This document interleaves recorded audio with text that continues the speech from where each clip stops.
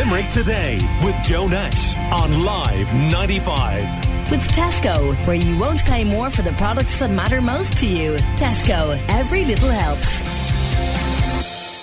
Now, on Friday's show, we heard from the outgoing Vice President of Client Support within Dell's Global Support and Deployment Organisation. That's a very big job, by the way, and occupied by a man from Newcastle West, Dennis Kelly. And I believe he had a great retirement celebration at Thomond Park Stadium on Friday evening. And he had very interesting things to say about Dell, but also things that he's passionate about as a Limerick man and things he'd like to maybe make a contribution to now. And one of the things he spoke to me about was the future of Shannon Airport.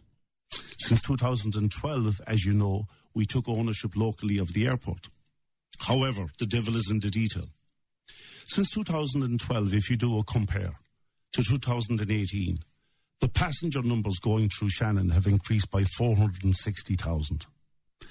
In that period, the passenger numbers going through Dublin Airport has increased by 12.4 million. Now, just before anybody loses the run of themselves and blames government and blames everybody else, if you look at that in percentage terms, the growth of Dublin Airport is the growth of Shannon is less than 4% of the total of Dublin Airport. So for me, the DAA in Dublin Airport are doing an incredibly good job, and we as a region, quite frankly, are asleep at the wheel. And I do take the point that there are regional disparities between the level of economic growth per capita between Dublin and the rest of the country.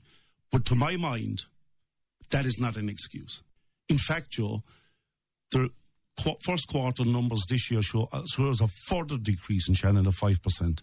And I've spoken to some of my peers locally in the industry in the last 2 weeks. I believe industry, all of us as business leaders, need to step up right from Tralee to Galway in terms of an international hub within the EU post-Brexit. But I think we have to have better ideas than that, bigger ideas than that, because to drive passenger numbers, we need to not knock DAA or Dublin. We need to salute them and understand what they've done to drive these numbers.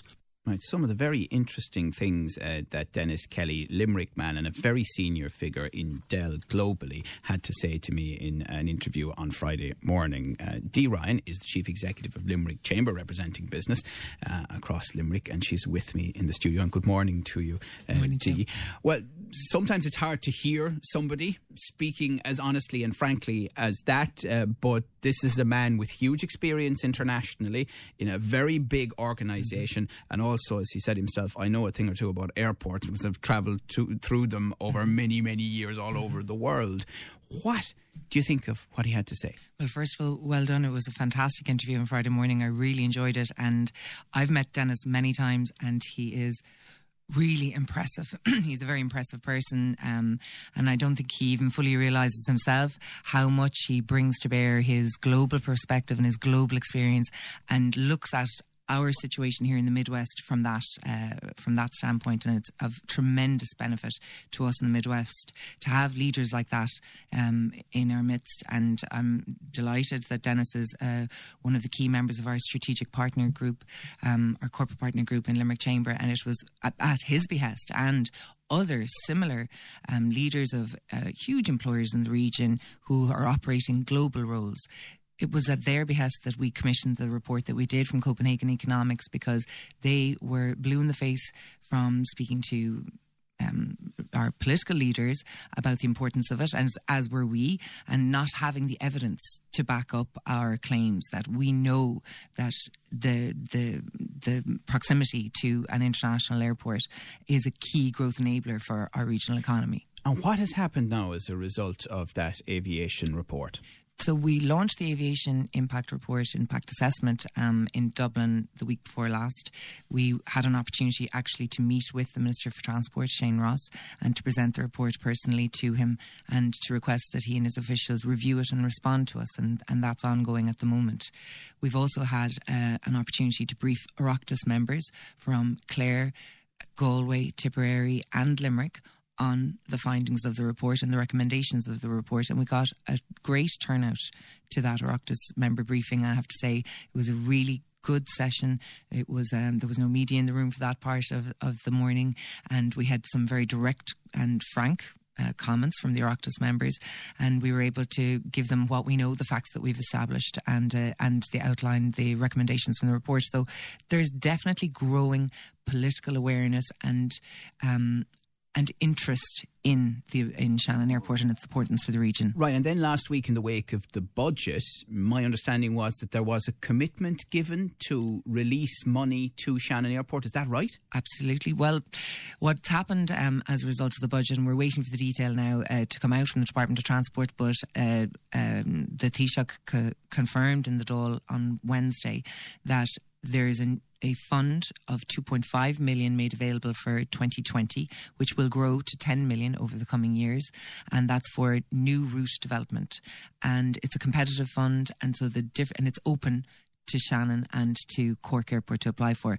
In the past, and one of the main issues that we've highlighted in our report is that in the past the government has strangely treated privately owned airports and state-owned airports differently. So under the Regional Airports Programme, airports like Knock and Kerry can apply for funding for capital expenditure, for things like getting a new runway put down or for upgrades to security machinery.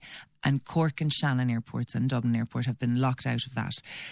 The reason that the government have given us for this in the past is that regional airports are state-owned, and those two regional airports are state-owned and therefore it would be state aid. But we established through our report with Copenhagen Economics from the European Commission that no, if an airport, whether it's state-owned or privately owned, has passenger numbers of under 3 million, it's entitled to funding from the government. So so the Taoiseach is saying that there's a competitive fund available, that Shannon will have to fight for it just like the other airports, which brings us right back to Dennis Kelly's comment, doesn't it? That we should be studying and applauding what Dublin Airport has done instead of being negative about it. Absolutely, and I wouldn't be critical of the performance of the DAA. The DAA have done an amazing job. They have been a key driver of the recovery for our national economy, and they are run like a business. They are competitive, and they're hungry, and they're winning business all the time. Fair play to them. What our report highlights, however, is that in the context of the network of airports around the country and the ability to enable growth in different regions in the country, not just on the East Coast, that the government should be looking at aligning business development policy with aviation policy. At the moment, we only look at aviation policy through the lens of tourism. That's the only industry that we look at it through. And we failed to make this connection that actually airports have significance beyond just aviation, beyond just tourism industry.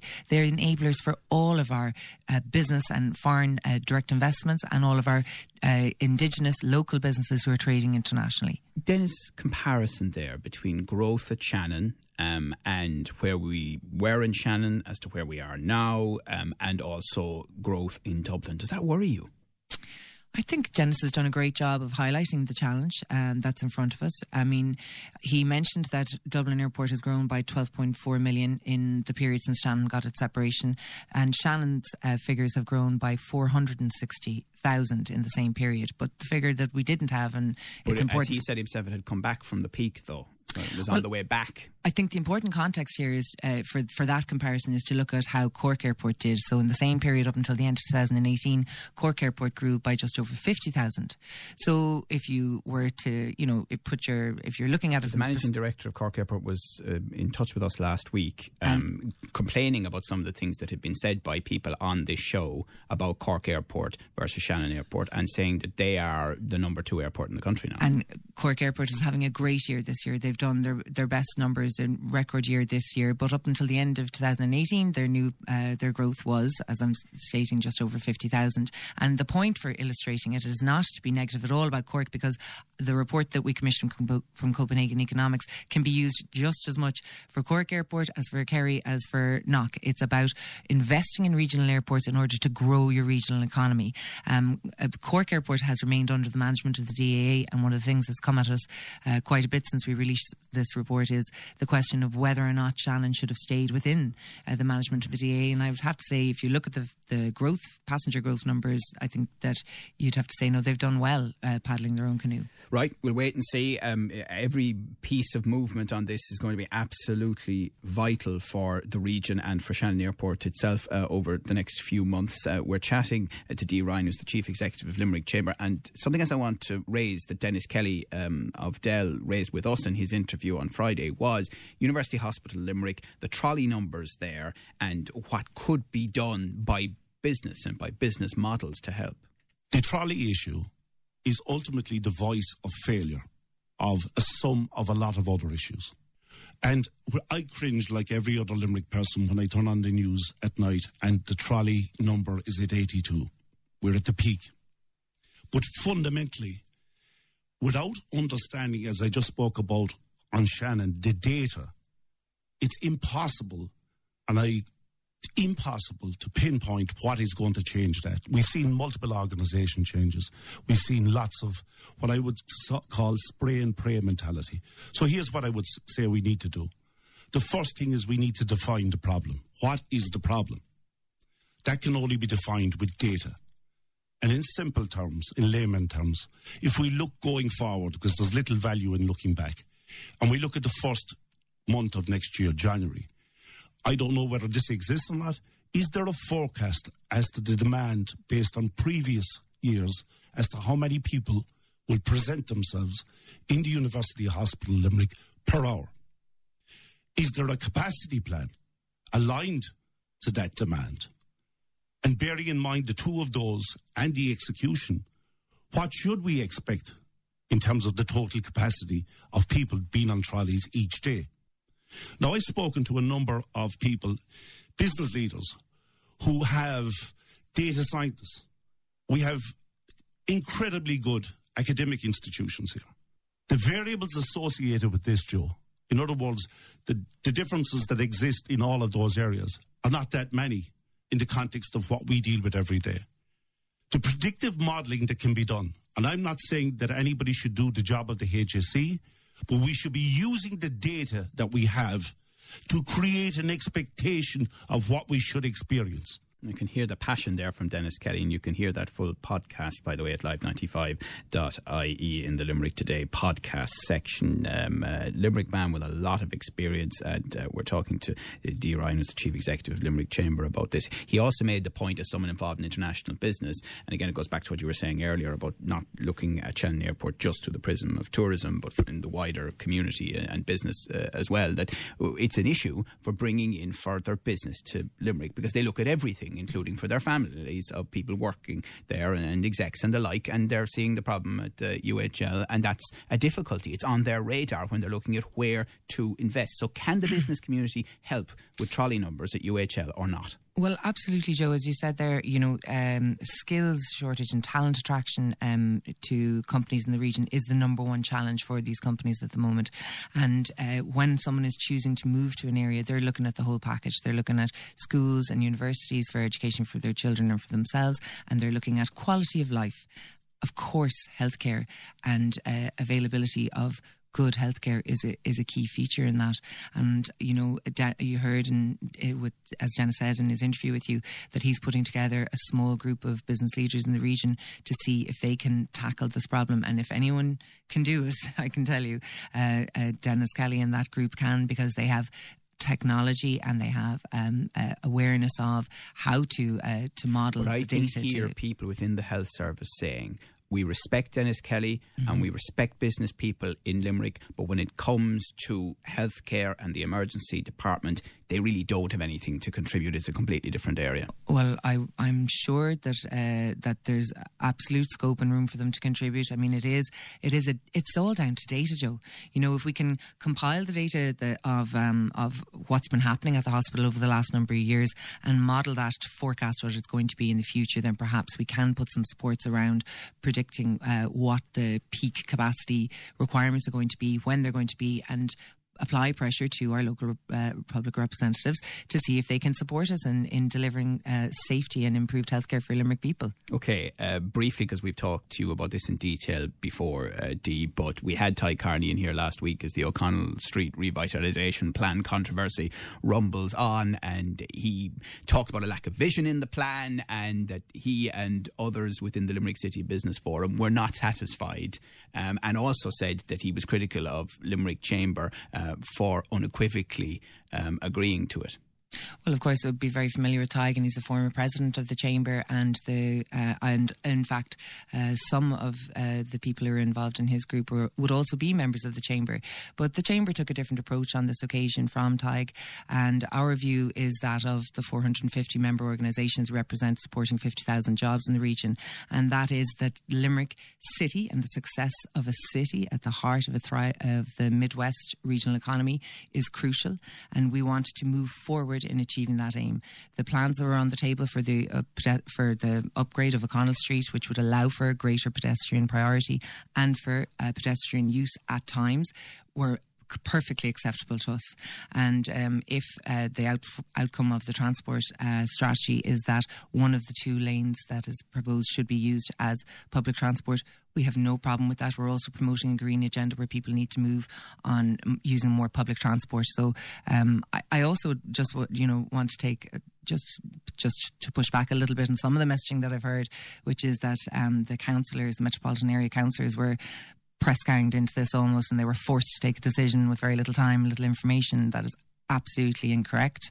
Of the 19 metropolitan area councillors who voted, they had a number of weeks to consider what was in front of them. They met with a number of groups, including ourselves. They heard all of our submissions. They listened to their constituents.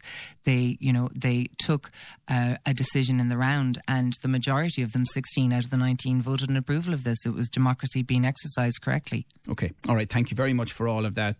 All of these issues will have a big impact on you and your children and your grandchildren, believe me. Thank you very much for talking to us again this morning. Dee Ryan, who's Chief Executive of Limerick Chamber. Call Limerick Today now on 46 19 95.